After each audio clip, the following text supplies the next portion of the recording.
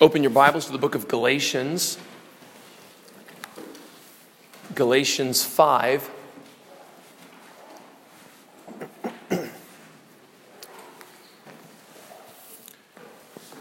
And verse 22.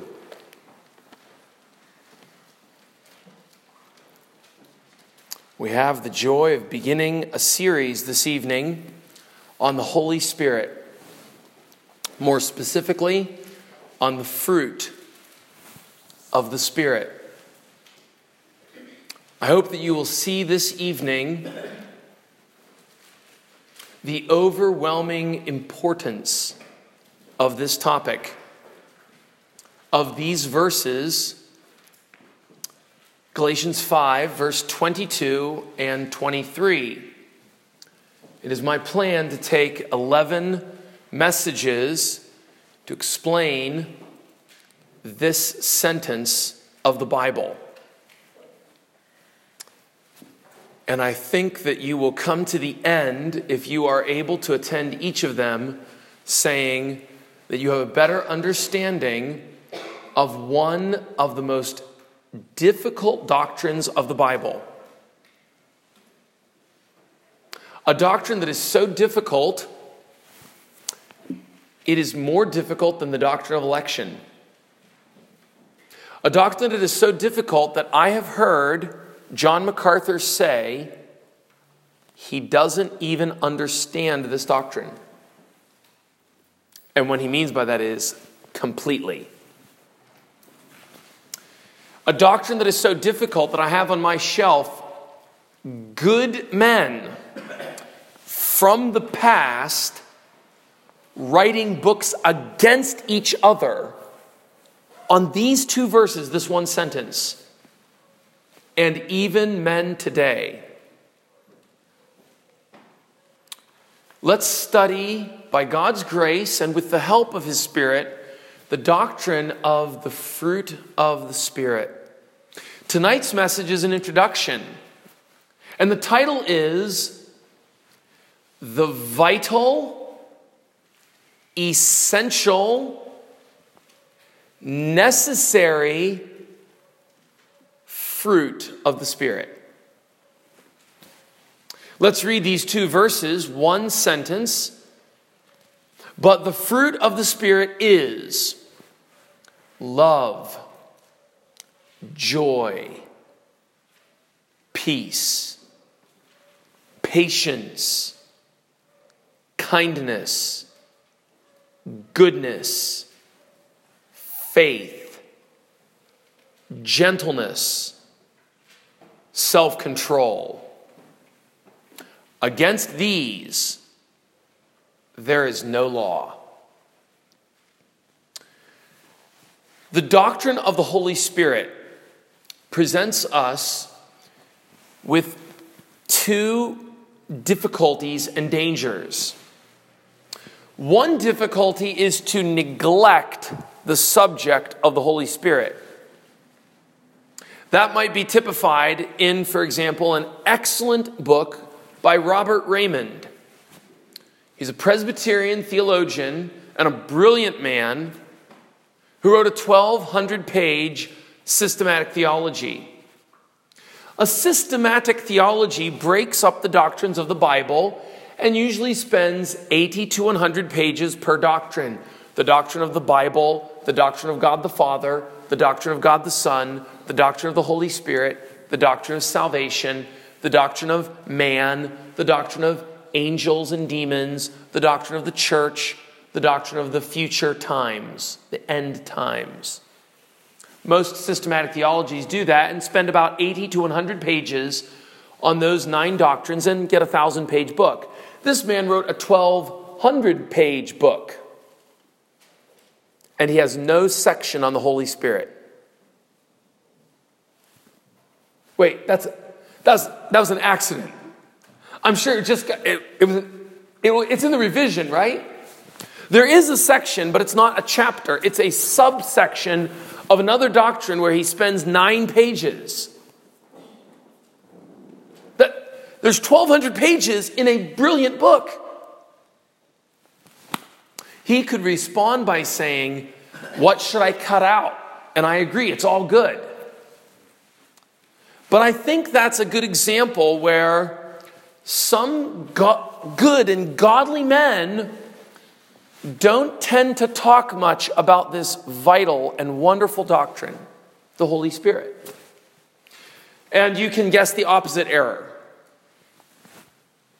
Discussing the Holy Spirit more than you do Christ, the cross,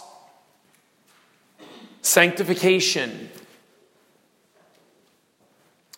Spending so much emphasis on the Holy Spirit that you begin to falsely attribute phenomena to the Holy Spirit that have nothing to do with the Holy Spirit. Let me cite as a case in point the Toronto blessing, where only one of those words was the truth. Back in the late 90s, in Toronto, Canada, a pastor began a series of evening services. And they pretended that the Holy Spirit came on them and extended the meetings because they saw phenomena where people were falling on the ground and shaking.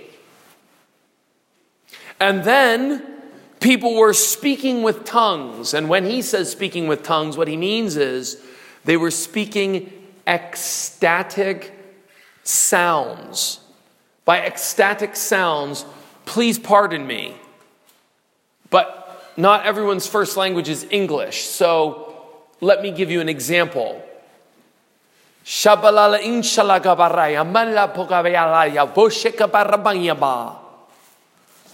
Just Google it. You can find videos of people doing that.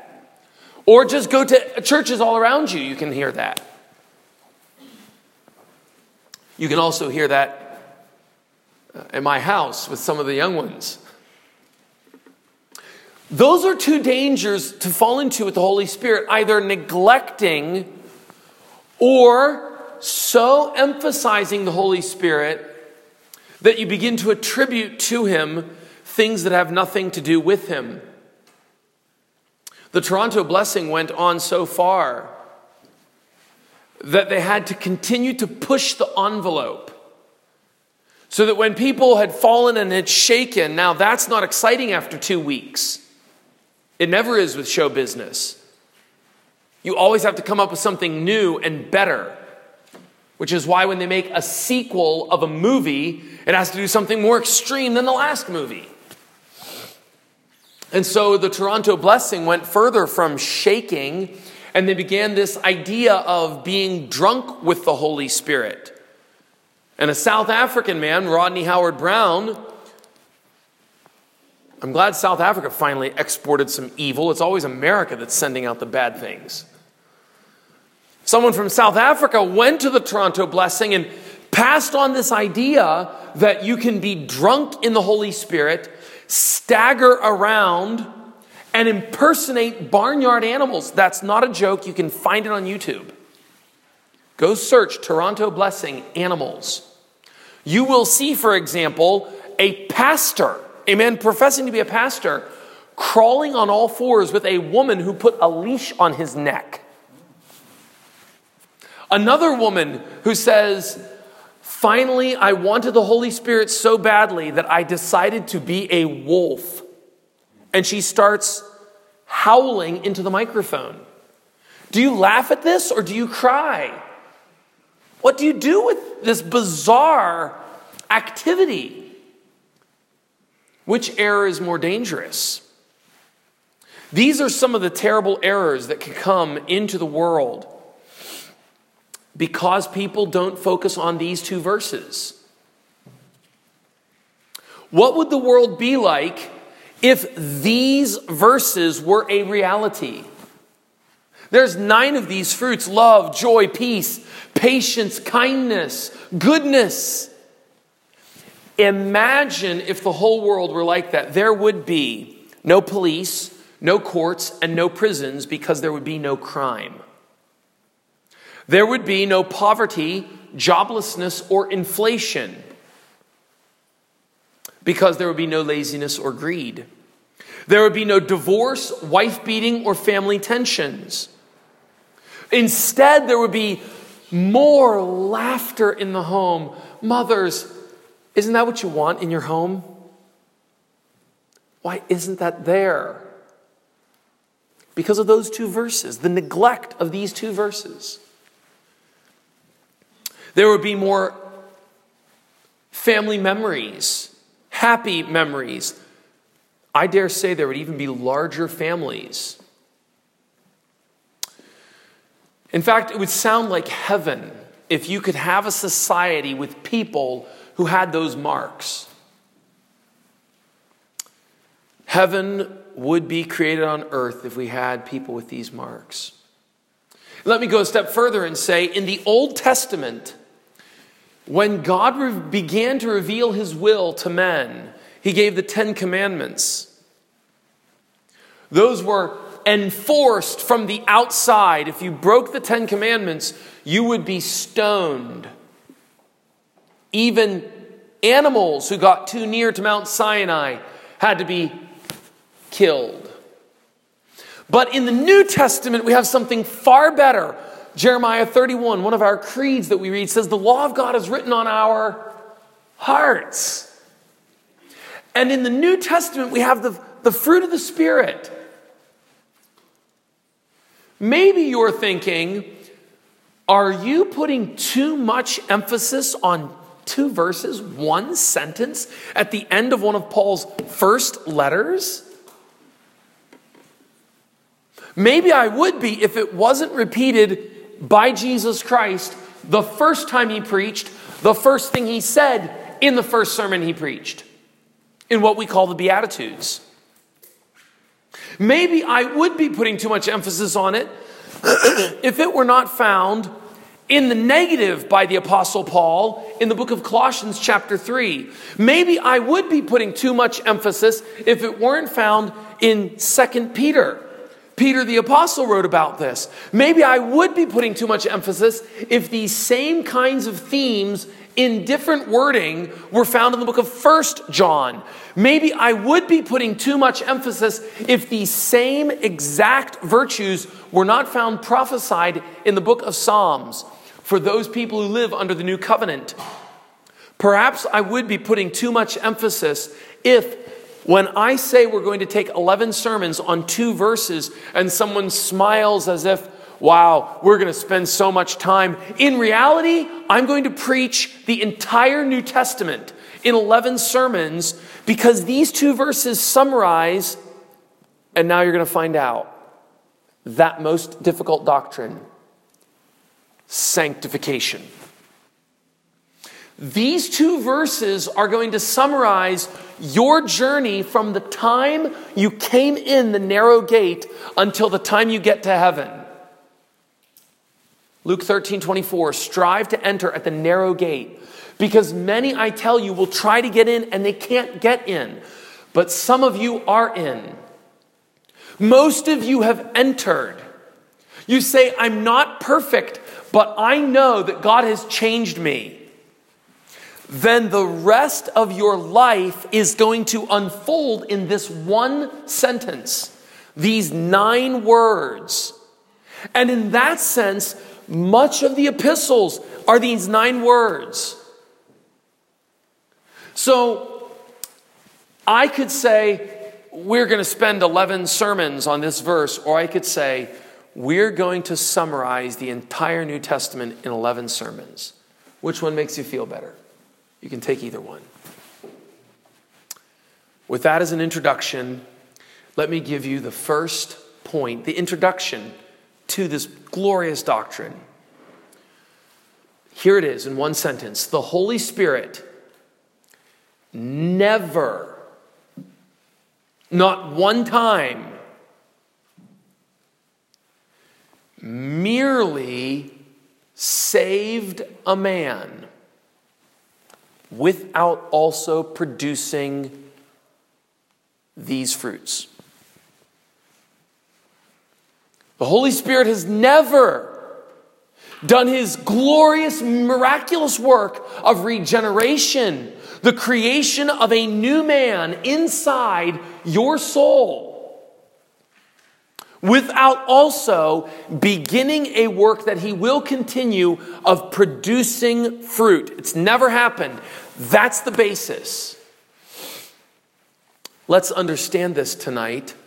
I have 11 points of my sermon.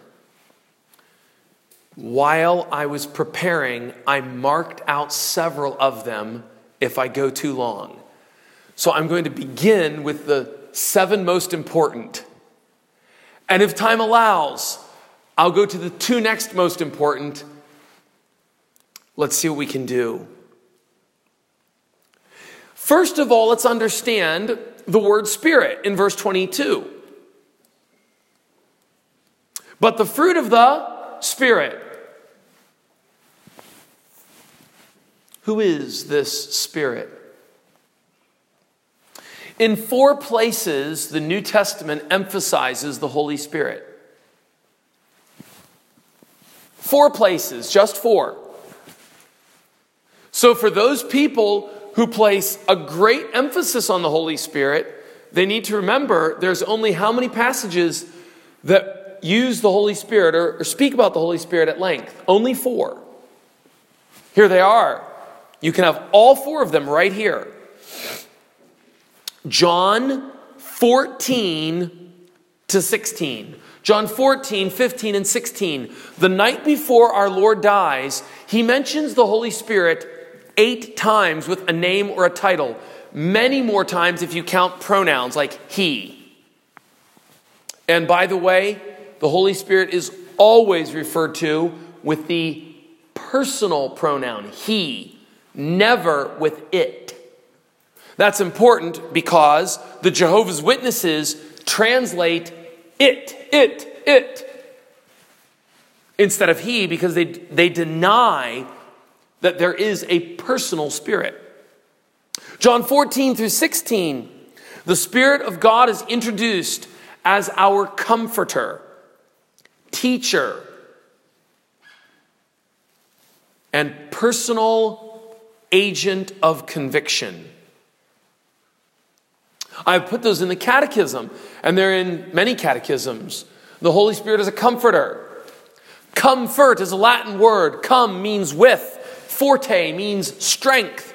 With strength. The comforter is not someone who comes out and rubs you when you fell. The comforter is not your mother who, when you hurt your knee, she holds you and says, sorry, sorry, sorry, sorry, sorry.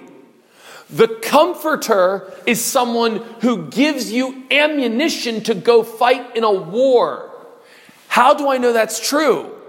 Because of the context of John 14, but also because of what happens 2 months later. What happens 2 months after John 14, 15, and 16? Acts chapter 2. When Peter stands up at Pentecost and preaches. And then Acts chapter 3, when they throw him in prison. And what does he do as soon as he gets out of prison? He goes back and preaches again, even though they told him, don't preach. That sounds like with strength. It does not sound like a 9-year-old who cries to mommy, and mommy says, it's okay, you just sit down here and have a cookie. We need to recover the biblical doctrine of the Comforter. He's a convictor. He's a teacher. That's the first passage, John 14, 15, and 16. 8 times you find the Holy Spirit. Romans chapter 8 is the next time. Romans chapter 8. You find the Holy Spirit 17 times in Romans chapter 8. And in Romans chapter 8, the Holy Spirit is doing one great work. He's causing us to persevere. So do you understand that? If you've come in through the narrow gate, the Holy Spirit is the reason you haven't quit yet. Have you thanked him? That's Romans chapter 8. The third passage is 1 Corinthians 12. He's mentioned 11 times. And it says here that the Spirit gives gifts to men. in 1 Corinthians 12. Of the 4 passages that mention the Holy Spirit, 1 Corinthians 12 is the only one that mentions speaking in tongues or miracles. And just as a very brief comment, why would you want that passage to govern your understanding of the Holy Spirit? When in 1 Corinthians 12, speaking in tongues is the lowest gift given to the worst church. The 4th passage that mentions the Holy Spirit is Galatians 5, where we're at tonight. 8 times the Holy Spirit is referenced in this chapter. And in this chapter, the Holy Spirit changes our lives. You can see a theme if you look through those 4 passages. First of all, our Lord speaks about the Holy Spirit one time at length. He speaks of it other times, but one time at length. And then it's the Apostle Paul. 3 times, Romans, 1 Corinthians, Galatians. He speaks about the Holy Spirit. These chapters represent the most concentrated discussion of the Holy Spirit in the Bible. If you want to study and understand the Holy Spirit, do not run off to the book of Acts and say, speaking in tongues. Run to the places that reference the Holy Spirit the most with the clearest context in the most explanation. Now, within this list of 4 passages, John 14 to 16, Romans 8, 1 Corinthians 12, and Galatians 5, within this list, Galatians is unique because of this list of the fruit of the Spirit. Now, let me just say to you that the list is incomplete. How many are listed in here in verse 22 and 23? There's 9 of them. But it's not a complete list. Do not think that these are the only fruit or fruits of the Spirit. They come easily in groups of 3: love, joy, and peace, patience, kindness, and goodness, self-control, faithfulness, and gentleness. But there are other fruits not listed in this passage that are listed elsewhere. I know that for 3 reasons. Because if you look in chapter 5, verse 21, he's listing the works of the flesh. And in verse 21 he says, and things like this. This is 17 lists of sinful activities. Well, depending on which text you use, there's differences in the Greek texts. There's a number of works of the flesh listed, and then he closes with, and all the other things like this. This and anything it looks like that. If it looks like a duck, walks like a duck, and quacks like a duck, put it in the list. The same thing is true in the very next verse. Love, joy, peace. If you can find another gracious virtue, it goes in the list. We know that from that phrase. We know it because there are other lists in the New Testament. For example, I've already mentioned to you the Beatitudes.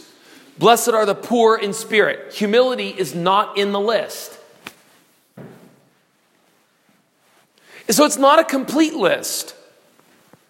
Pure in heart is not in the list. Boldness is not in the list. This list is an important list, but it is incomplete.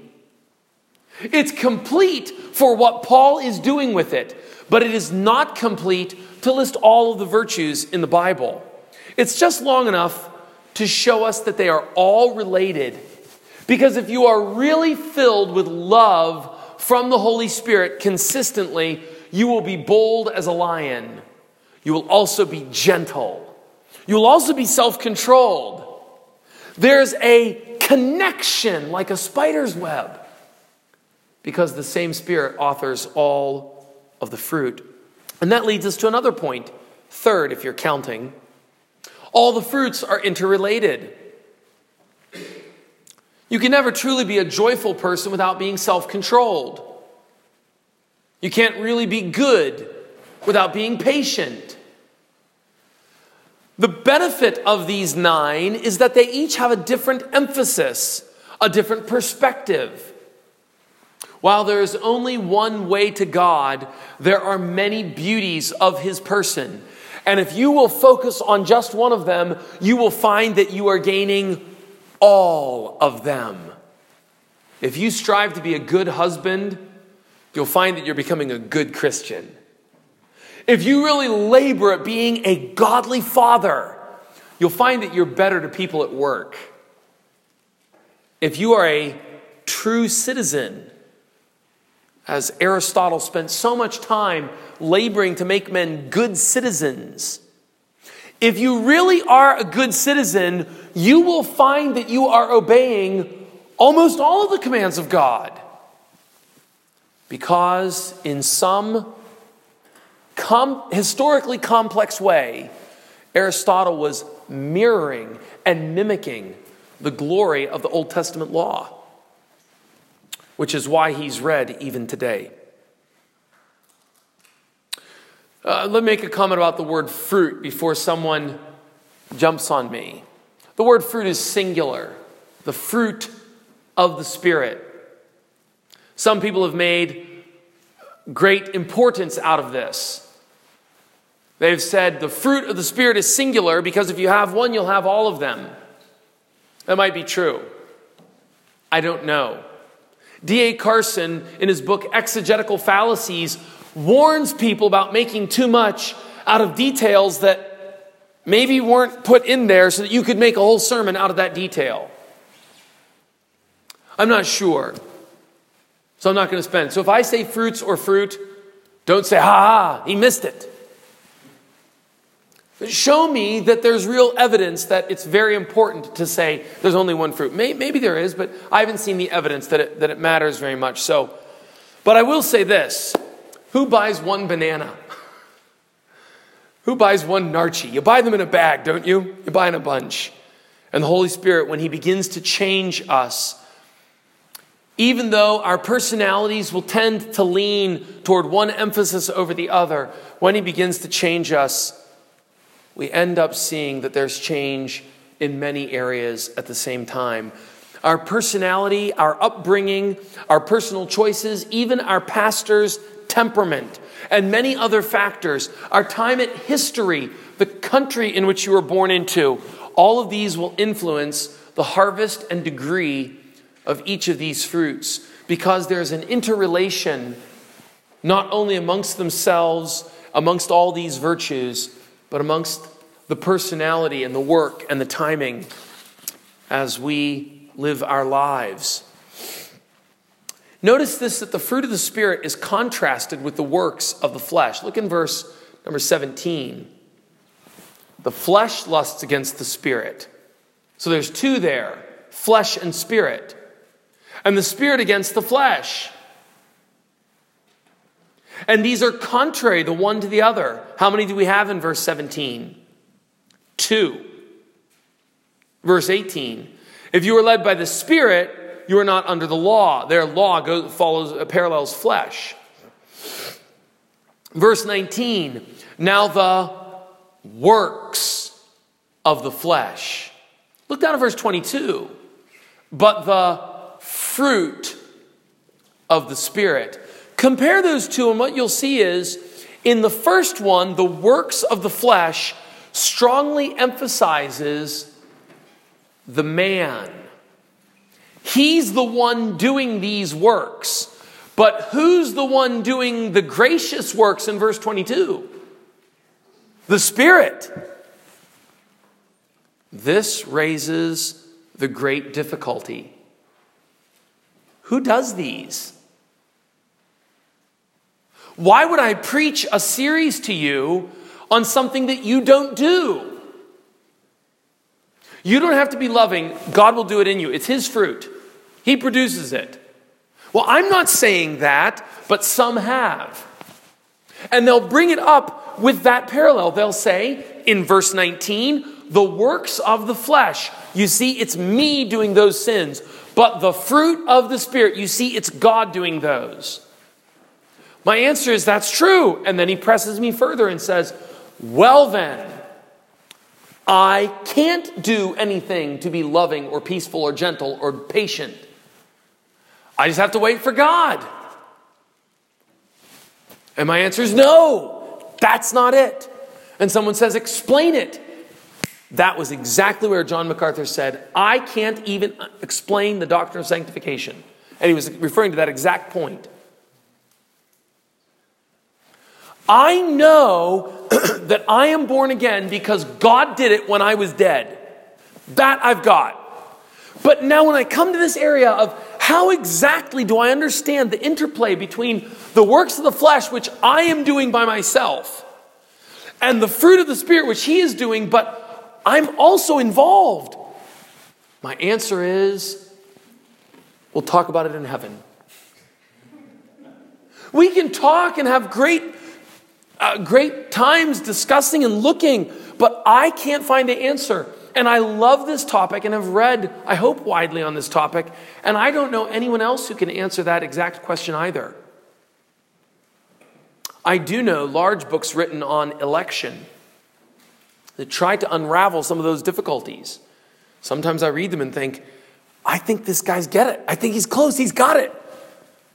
I have yet to find a way to explain precisely how do we balance I'm doing it, but it's actually 100% the Spirit. I see some eyes that need a cross-reference. Go back to Galatians chapter 2, verse 20. Galatians 2, verse 20.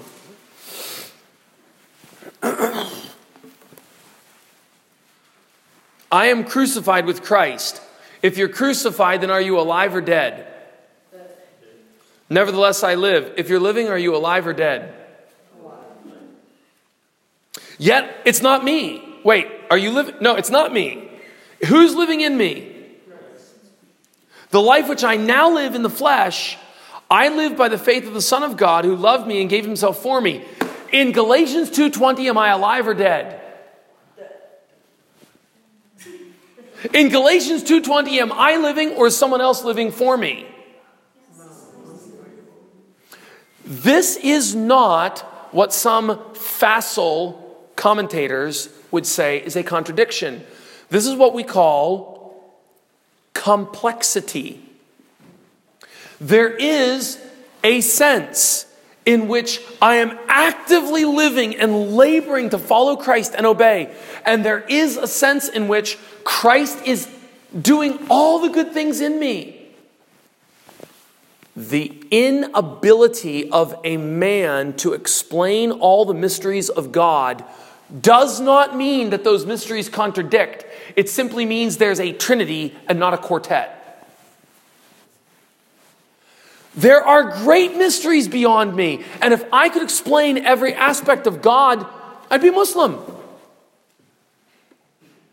There are mysteries beyond me, and I'm happy with that. I am glad that I can reach out and look into the boundless ocean of an infinite God, and I can't come down to the bottom of it. I can't even come down to the bottom of it, how he saves me. But I adore. Yes, ma'am. Scripture is basically more that's striving towards.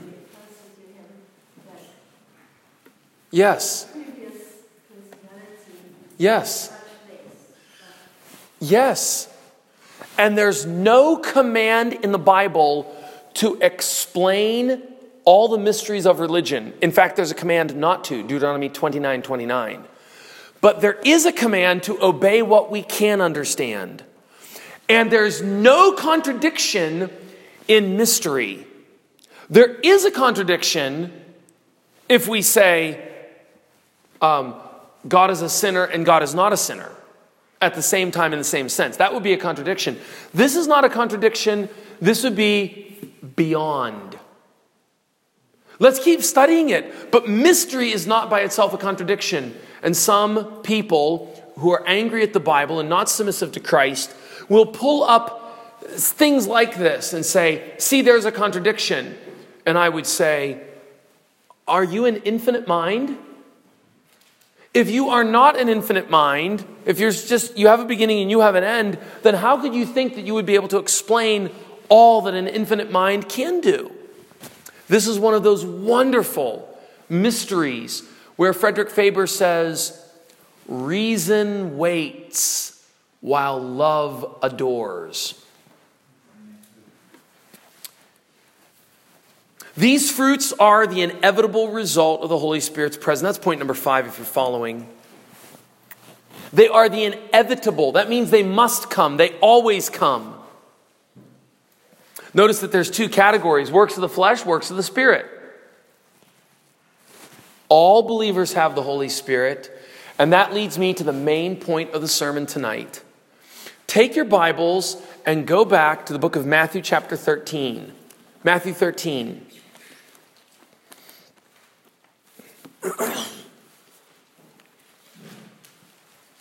This is the parable of the 4 soils. In Matthew 13, he gives 4 soils in verses 3 to 9. The first soil, the seed fell by the wayside, and the fowls came and devoured it.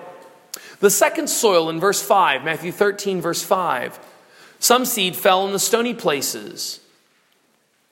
They sprung up, but because they had no deep depth of earth, when the sun was up, they were scorched, and because they had no root, they withered away.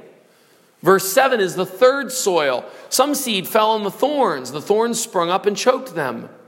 Verse 8 is the final soil, the 4th soil. Tell me what the difference is between this seed and the other 3. Verse 8. Other seed fell into good ground and brought forth fruit. Some 100-fold, some 60, and some 30. Well, the difference, you saw it already, is the word fruit. This parable is found in Matthew, Mark, and Luke. And in every one of those accounts, it mentions fruit. All true believers are distinguished from all professing believers because they have that word. They have a harvest when no one else does. What is the fruit? Go with me to the book of John, chapter 15. John 15. John doesn't have parables like Matthew, Mark, and Luke, but it has some illustrations. You could call these a parable. D.A. Carson says there are no parables in John because a parable has a plot. John only has illustrations. I'm not sure if he's right. You can tell me if you think he is. I don't know. I don't know whether they call it a parable or not. But anyways, regardless of whether it's a parable or an illustration, it's truth. John chapter 15, verse 1. I am the vine, the true vine. And my Father is what? The vine dresser. Verse 2. Every branch in me who does not bear what? Fruit, he takes away. And every branch that bears fruit, he prunes it so that it can bring more fruit. This is just a side point. I don't know if we'll get back to this. God intentionally brings pain into your life so that you will show more fruit. He's the one who cuts, and cutting doesn't feel good. Look at verse 5. I am the vine, you are the branches. The one who abides in me and I in him, the same brings what? Much fruit. Without me, you can do how much? So then again, you have the tension. Is he doing it or are you? Verse 6. If a man abides in me, if a man does not abide in me, he is cast out as a branch and is withered. Men gather them, cast them into the fire, and they are burned. That's, of course, a metaphor for eternal punishment. Verse 8. By this my Father is glorified, that you go to church in nice clothes. By this my Father is glorified, that you give a lot in the offering, that you bear fruit. And by this you will be my disciples. In what way will you be his disciples? by bearing this fruit, now I ask you, what is that fruit? Wait a minute, John 15. Where did we mention in this sermon already John 15? This is one of the passages that mentions the Holy Spirit. Just a few verses earlier, in John chapter 14, verse 26, he refers to the Holy Spirit. In John chapter 15, he's going to mention the Holy Spirit again in verse 26. Chapter 14, verse 26, the Holy Spirit. Chapter 15, verse 26, the Holy Spirit. And between those two references of the Holy Spirit, we have the illustration or the parable of the vine and the branches. And in that illustration, what do we have? Jesus is the vine, the Father is the vine dresser, and the life that creates the fruit is the Holy Spirit. Paul is speaking perfectly in agreement with this in Galatians 5 when he says the fruit of the Spirit.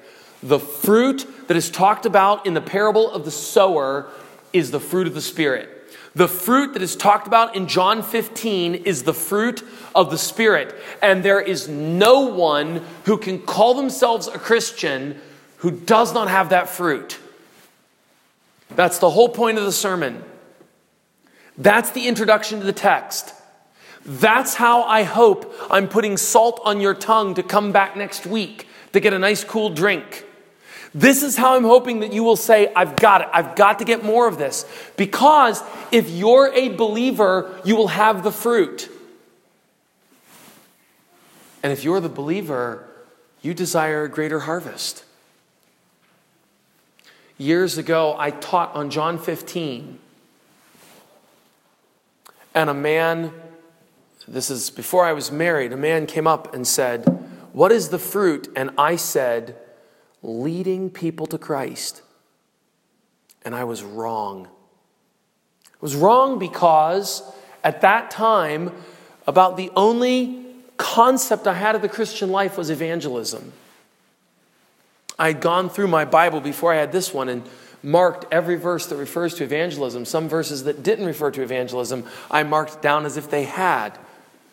There's enough verses in the Bible that refer to evangelism. You don't need to grab ones that don't. This passage, John 15, refers to the fruit of the Spirit.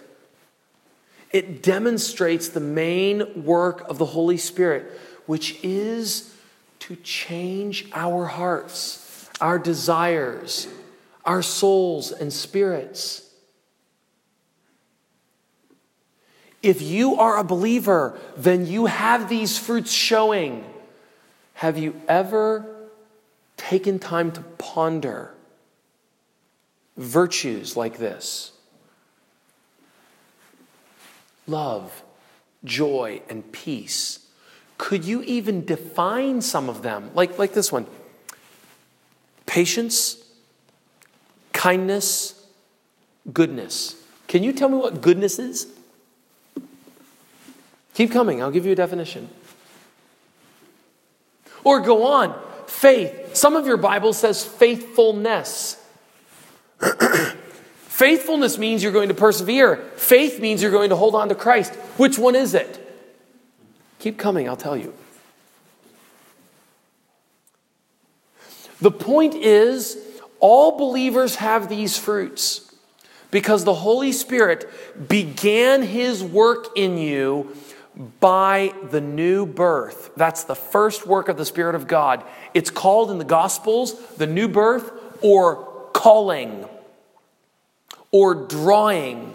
It's called in the epistles over and over, the epistles of Paul. It's called calling. 1 Corinthians 1, Romans chapter 8.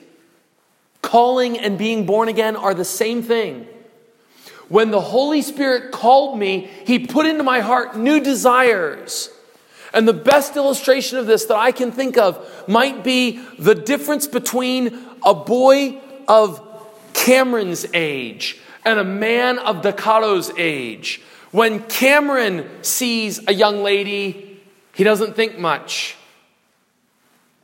But when a young man who's older sees a young lady, he has different desires. What changed? desires in his heart. The new birth is that gift of new desires. Why am I mentioning that now? Because in this way, the work of the Holy Spirit before conversion and after conversion is the same in this. It is a creation, a constant changing of new desires, a constant addition of desires. It's a constant adaptation, or as Francis just mentioned, it's slowly becoming less of me and more of Christ, where my desires are adapting so that I love holiness. And that is the message tonight. The Holy Spirit's great work is to change our desires. And that is why Jesus Christ said in John 16, verse 7, one of the most shocking things he ever said. John 16, verse 7. It is better for you that I go away, because if I do not go, the Comforter will not come. Would it be better for you right now if Jesus were here sitting with you? Jesus says, it's better that I go so that you can have the Holy Spirit. The way things are right now for you is better than it was for Peter when Jesus walked beside him. Have you ever thanked God for that? So as we study these marks of the fruit of the Spirit, I want us to see what they are so that we will become more spiritual, more holy, more godly, more Christian, have greater assurance of our salvation, and greater comfort and joy in the Holy Spirit. Let's close in prayer. Oh, Father, thank you for the Word of God. Thank you for teaching us. Thank you for hope and health and life. Thank you for the Holy Spirit. What a gift. Thank you for putting him in our hearts. Show those who are here with no marks of these fruits, show them tonight that they need to come to Christ and bow and be connected with the vine. I pray that you would work faith and joy and love in our hearts. In Jesus' name, amen.